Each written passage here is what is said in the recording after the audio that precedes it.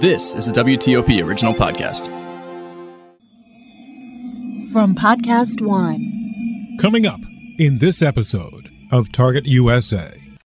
Time and time again, the world was warned Russia was going to attack Ukraine. And time again, the world ignored it. On February 24th at 3:25 a.m., local time in Ukraine, Ukraine was on its knees, begging anyone who would listen for help. This is heartbreaking. A tragic, desperate situation. They found more than 400 graves outside the cemetery in Izium. The struggle to get the world to help Ukraine. Not to act and just let that brutality continue and let that brutality of Russia be awarded is for me a higher price. The impact on Ukrainians. All of us, myself and my colleagues, we're all slightly crazy by now. Vladimir Putin is at the center of it all. And so this thing is just going to keep on going on and on until we contain him somehow. Ukraine, battle for the soul of Europe. Coming up on this episode of Target USA. The National Security Podcast. From WTOP in Washington, D.C., this is Target USA.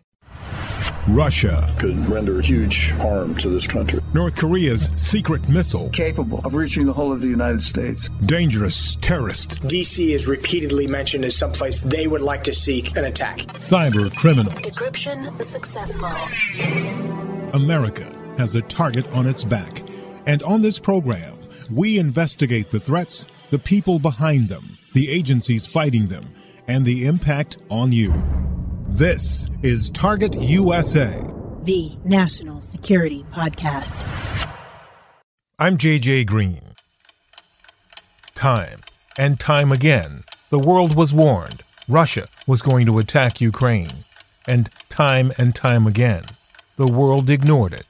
On February 24th at 3:25 a.m., local time in Ukraine, time had run out. The sound of air raid sirens have been littering the skies of Ukraine, as have rockets. The world was watching live something it never thought would happen again after World War II, the full-scale invasion of a European country. While the U.S. and the rest of the world were contemplating those consequences, Ukrainians were suffering, like this small boy walking across the border into Poland. So much damage, so many civilian casualties. Millions were forced to leave their homes as the cadence of Russian weapons activity increased. Ukraine was on its knees, begging anyone who would listen for help. This is heartbreaking. One man who'd lost everything cried out, "Heaven help us." His wife and children lay dead in the street. Suffering was widespread. I woke up because of the sound of a missile flying over the house where I live. Forced to do unspeakable things. Dig mass graves to get some water and some bread. When Russia's guns finally quieted, the world could hear the voices of the victims of atrocities that fell silent when time ran out for them. It was a very misty morning, I remember. For Armand Soldin, a photographer for Agence France Presse, it was a day he'll never forget. We went there actually when we heard the news that they found more than 400 graves outside the cemetery in Izium. It was the day that the Ukrainian authorities also organized a press tour that would only arrive in the afternoon. So we went there in the morning, sort of fresh, and I mean it was a bit of a shock, because I mean you have to imagine this, which usually should be potentially very beautiful forest, and all of a sudden all these cross starting to appear from nowhere in the mist in that morning. And so cross after cross, and anonymous cross for most of them actually, with only figures written on them. And all of a sudden we see some forensic military actually, not police at first, starting to dig this place by the crosses. And they immediately told us that they saw a cross with written Ukrainian army, 17 people from the morgue in Izium. And so they were starting to dig these bodies out. So these were probably soldiers, Ukrainian soldiers that were moved from the morgue into this mass grave. So they were in black body bags. And And then on the side, we saw all the mining teams arriving as well to sort of check if there were any booby traps or unexploded devices around the crosses. Nastia Stanko, a Ukrainian journalist, was there as well. We found massive graves.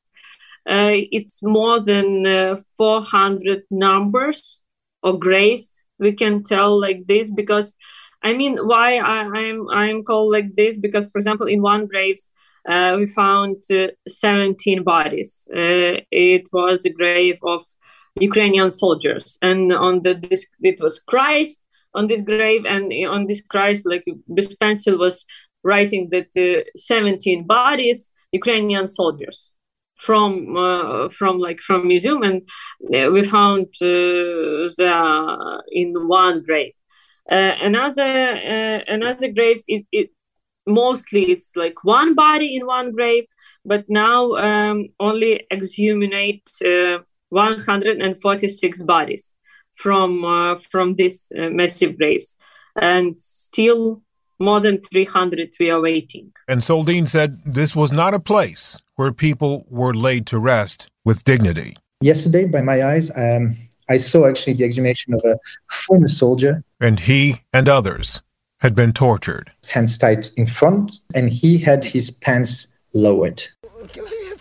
Grieving, survivors combed through the wreckage of the town after the Russian troops left, many of them carrying heavy burdens and grudges. So we found this man called Mikhailo, who is 68. He was actually still in the hospital nearby. He had been beaten badly, arm broken, kidneys damaged. He left the hospital, took them to a nearby torture chamber, and told his story. So he wasn't like he was not in the best shape possible, and so but he gladly accepted to come with us to the police station to show us and tell us the story of his story. So we got to this abandoned police station where there was still some Russian inscriptions, because you need to know like that the Russian administration stayed in Izium from April 1st to all the way recently. So actually they already installed the administration, and they started actually, how to say, taking hold. So we're getting to that police station. He takes us in the second lower floor, and he recognizes his cell where he was staying with, he told us at first with 4 other people, then 6, then 8, and he lost the count. He said that he was beaten, that he was hearing a lot of screams coming around, that it was going on for 24/7, that he wasn't actually being tortured in the room itself, but there was a little room on the floor just above where they were beating him with a metal bar on his arm until they broke it. So we're talking about a man who's 68, and apparently what the Russian authorities had against him was that they thought that he had given the coordinates of one of the schools where Russian forces were stationed that got bombed. It was in March or April. So that was his crime, and so he said that he heard a lot of shouting, a lot of screams. There were women, men, that there was a lot of coming and going. He spoke about electric batons. He spoke about beating with the metal bar. He spoke about electricity. People were detained so long, they lost track of time. We saw like a proper calendar, marks on the wall indicating the days for the prisoners to keep track. Nastia Stanko. You know, we came to Izium. We were the first journalists who came to Izium, liberated Izium, retaken Izium, after the soldiers. I can tell like this. And for me, it was so much different emotions, because I saw hope. I saw how people are happy because of this. It's true. You can see my report, how they are like smile. But on another hand, they told us just horrible things about, relatives who were killed by air raids, or neighbors who were killed and destroyed homes, because Izium very destroyed town. Like 80% maybe. I think that it's most destroyed town after Mariupol maybe, but we can't understand what's happened in Mariupol because we are not there. But we came to Izum and saw it's horrible what's happened there. But on the other hand, they are happy that they are liberated. And, it's so much different emotions and after you see these massive graves and people told us how like Russians hated them. And for example, one guy, he was owner of the small product shop. And he told us that 8 times Russian try to stolen something from this shop.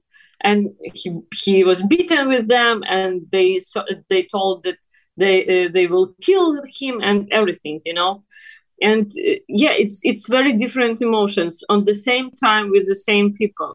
Обстоятельства требуют от нас решительных и незамедлительных действий. Russian President Vladimir Putin on February 24th, announcing the beginning of the war. When it started, a Russian general bragged Ukraine wouldn't last 3 days. Defiant Ukrainians pushed back. We are not afraid. A month later, Ukraine was still in the fight. And that general, Yakov Ryazantsev, 48 years old, a lieutenant general, was dead. One of more than a dozen top commanders to die in Ukraine. Yevgenia Kravchuk is a member of Ukraine's parliament who lives in Kyiv. This is the first time we have a state that has an army, that has a political leadership, that is not afraid to stand for our country. I was listening to and watching an interview with one of your countrywomen who was hunkered down in a shelter in Kyiv right now with her young children. And she was so upset. She was saying that the world is afraid of Putin because it lets him get away with things. It doesn't want to say Putin should be removed from power. It doesn't want to say that Putin is a killer. It doesn't want to say that Putin is a terrorist, as you said. What do you think it is that makes Western nations, or to some degree some people, reluctant to say what's going on with Vladimir Putin? Well, you know what? I think that history repeats. Remember Hitler in 1939 when he invaded Poland. I mean, other countries sort of, said, okay, maybe he'll get this country and then, he will stop. And, it ended up in 1945 with millions of people that died. So if you try to, to behave by the rules, if you think you're behaving by the rules, but your counterpart just takes out the gun and shoots you, that's not how dialogue works. I think that Putin crossed so many red lines so many times that we need to wake up. This is not normal. In the run-up to the war, they prepared to fight with anything they could find. There will be a rifle in every window. Malcolm Nance, a retired naval intelligence officer, went there to fight with them. The joke here is that a Russian invasion would be an invitation to the largest Molotov cocktail party in the history of the world. You live a very comfortable life here in the U.S., or at least on the outside looking in. But you're sitting in Kiev right now, which is a hotspot, no doubt. Why? Why are you there? Okay. Well, first off, as a national security expert, I really don't just work anymore in the Middle East, North Africa, and South Asia. Mm-hmm. I did most of my initial operations when, here's a little secret, I started out as a Russian speaking cryptological and transitioned over to Arabic. I never saw that in your bio. We're talking about we're talking about a very dynamic threat. Okay. Not just to the United States, strategic interests with NATO, but again, this is a global war. Mm-hmm. And I wrote about this in a book that I had published 3 years ago called The Plot to Destroy Democracy, yes, which was about Putin and his spies undermining, America and dismantling the West. And this is a global campaign of not just oligarchy, but an autocrat. Mm-hmm. Who has been seeding Western Europe political bodies with right-wing fascist autocrats in order to do what Vladimir Putin said he was going to do a few years ago, which is dismantle liberal democracy. I'm at the Tallinn Baltic Station, which is the main train station in Tallinn, Estonia. This is the airport in Helsinki, Finland. A coffee shop in Amsterdam. This is a busy street in Riga, Latvia. They're all a part of the Trans-Europe Express.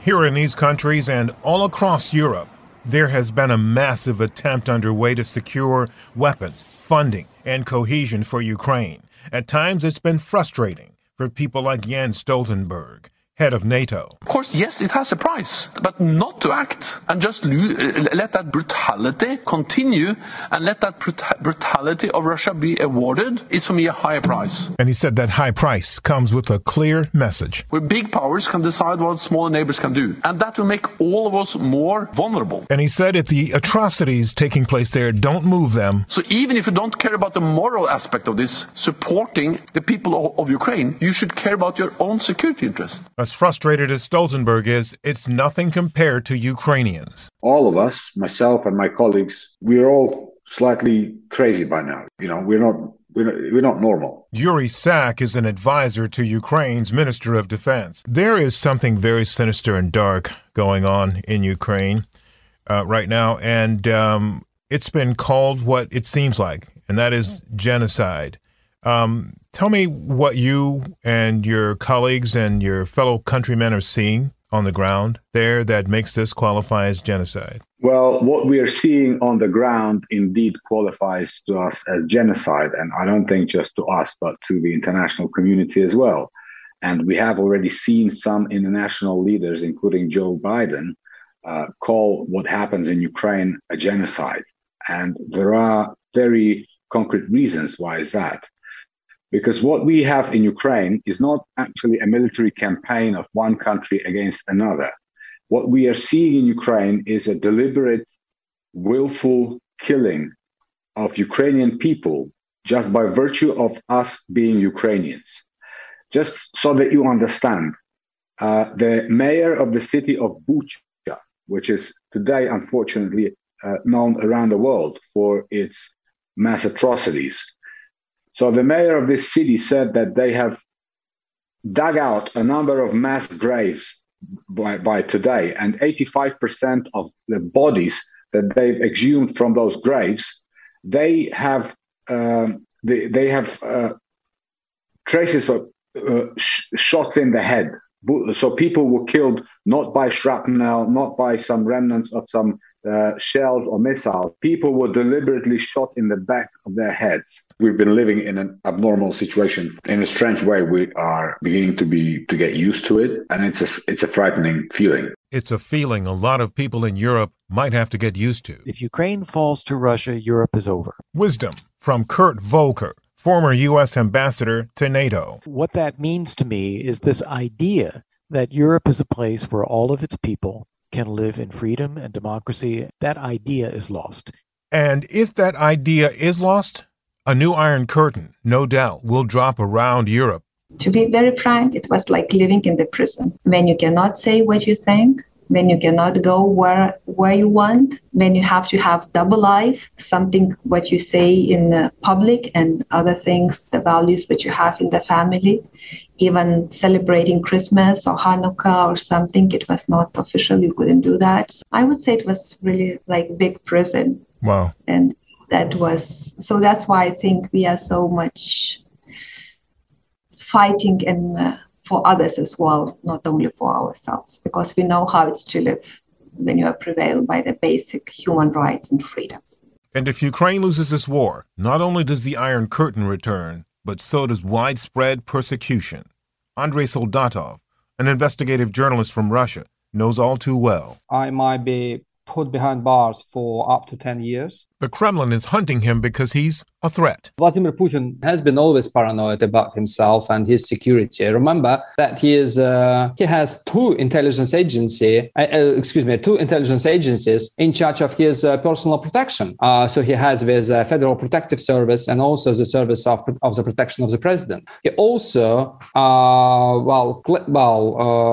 he says that he survived 12 or 13 attempts on his life. So he's been paranoid for many, many years. That is why we do not have information about his family. He's always hiding these facts about his daughters. It's all about his protection. It's all about his personal security and safety. So I think he is getting even more paranoid these days because the circle of people who are in position to tell him something and he would listen to is getting even smaller. 5 years ago, it was about maybe 2,000 of people. Now it's probably about 3-4 people. That is a big difference.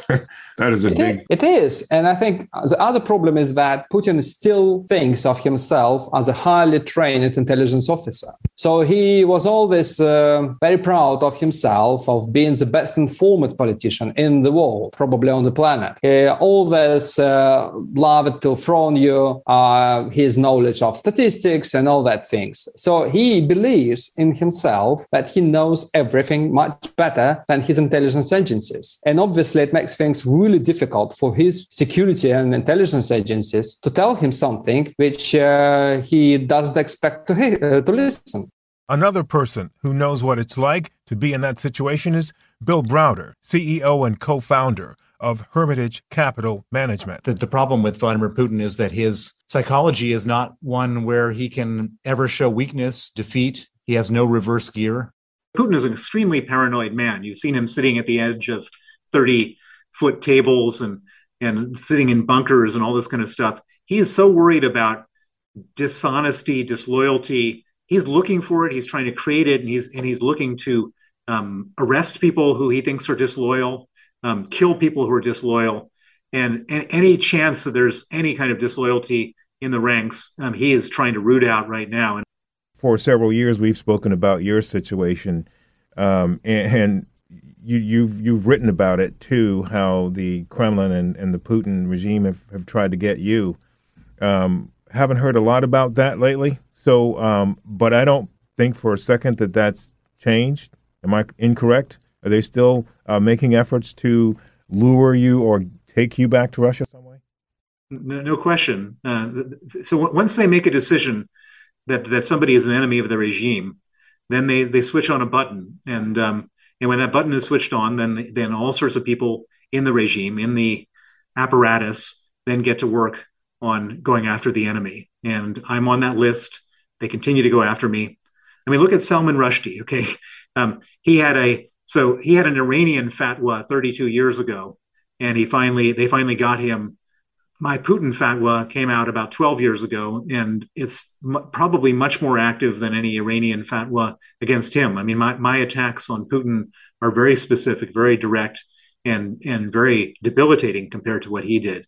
And so I don't think in any way that I'm safe. I don't think in any way I should let my guard down because they continue to pursue me. And Browder issues us all a stark warning. And so this thing is just going to keep on going on and on until we contain him somehow. That's it for this episode of Target USA. Coming up in our next episode, January 2023, 3 main stories to keep an eye on: Ukraine, Sudan, and Iran. And we'll have details, exclusive conversations in our next episode. That's coming up on the next episode of Target USA. In the meantime, if you have any questions or comments about the program, send me an email. You can reach me at jgreen@wtop.com. The letter J, the color green, one word, at Whiskey Tango Oscar Papa. jgreen@wtop.com. Also, please subscribe to our podcast and follow us on Twitter. We're at TUSA Podcast. That's at Tango Uniform Sierra Alpha Podcast. And if you want more national security news, you can sign up for my newsletter. It's called Inside the Skiff, and you can sign up at WTOP.com/email. I'm JJ Green, and this is Target USA, the National Security Podcast. This is a Target USA moment, episode 16, the drone killing of Anwar al-Awlaki, with retired Air Force Lieutenant Colonel T. Mark McCurley, who commanded the mission. That we got the green light that morning to conduct the operation. And the only time that unit called us is when they needed something. And knowing what was at stake when that call came, I knew what it was going to be. What went through your mind? How fast can I get them out of the hangar and off the ground? The only time that unit called us is when they needed something. And knowing what was at stake when that call came, I knew what it was going to be. No one alive, at least among those that are able to talk about it, knows what al-Awlaki's last moments were like and what he saw and experienced when the Hellfire missile came in. But McCurley had a very unique experience. He's written a book about it called Hunter Killer, and he shared with us exactly what happened in another situation very similar to al-Awlaki's. And I'm reminded of one of the stories in Hunter Killer of a facilitator that we had to take out. And the ultimate goal of the operation was to eliminate him to enable us to capture more than a dozen operatives he had around the world getting ready to do a coordinated terror strike. And we couldn't risk him warning them off as we started rolling up these teams. In the last couple of seconds, because of how low I had to get, because of weather, to make the shot happen, he heard the missile come in, and he looked right at me through the camera of the airplane. And so I basically, even though it bridged 8,000 miles, I looked him in the eye as he died. This has been a Target USA moment, episode 16. Download it. Relive it. For 9 years, a man terrorized women across the D.C. region. The more the victims resisted, the more violent he became. Breaking into homes and raping his victims before killing a brilliant young scientist in 1998. Then he suddenly stops, leaving police with a lot of clues and one unknown subject. I'm Paul Wagner. Join me for Unknown Subject, Season 3 of WTOP's American Nightmare podcast series, available October 4th on all podcast platforms.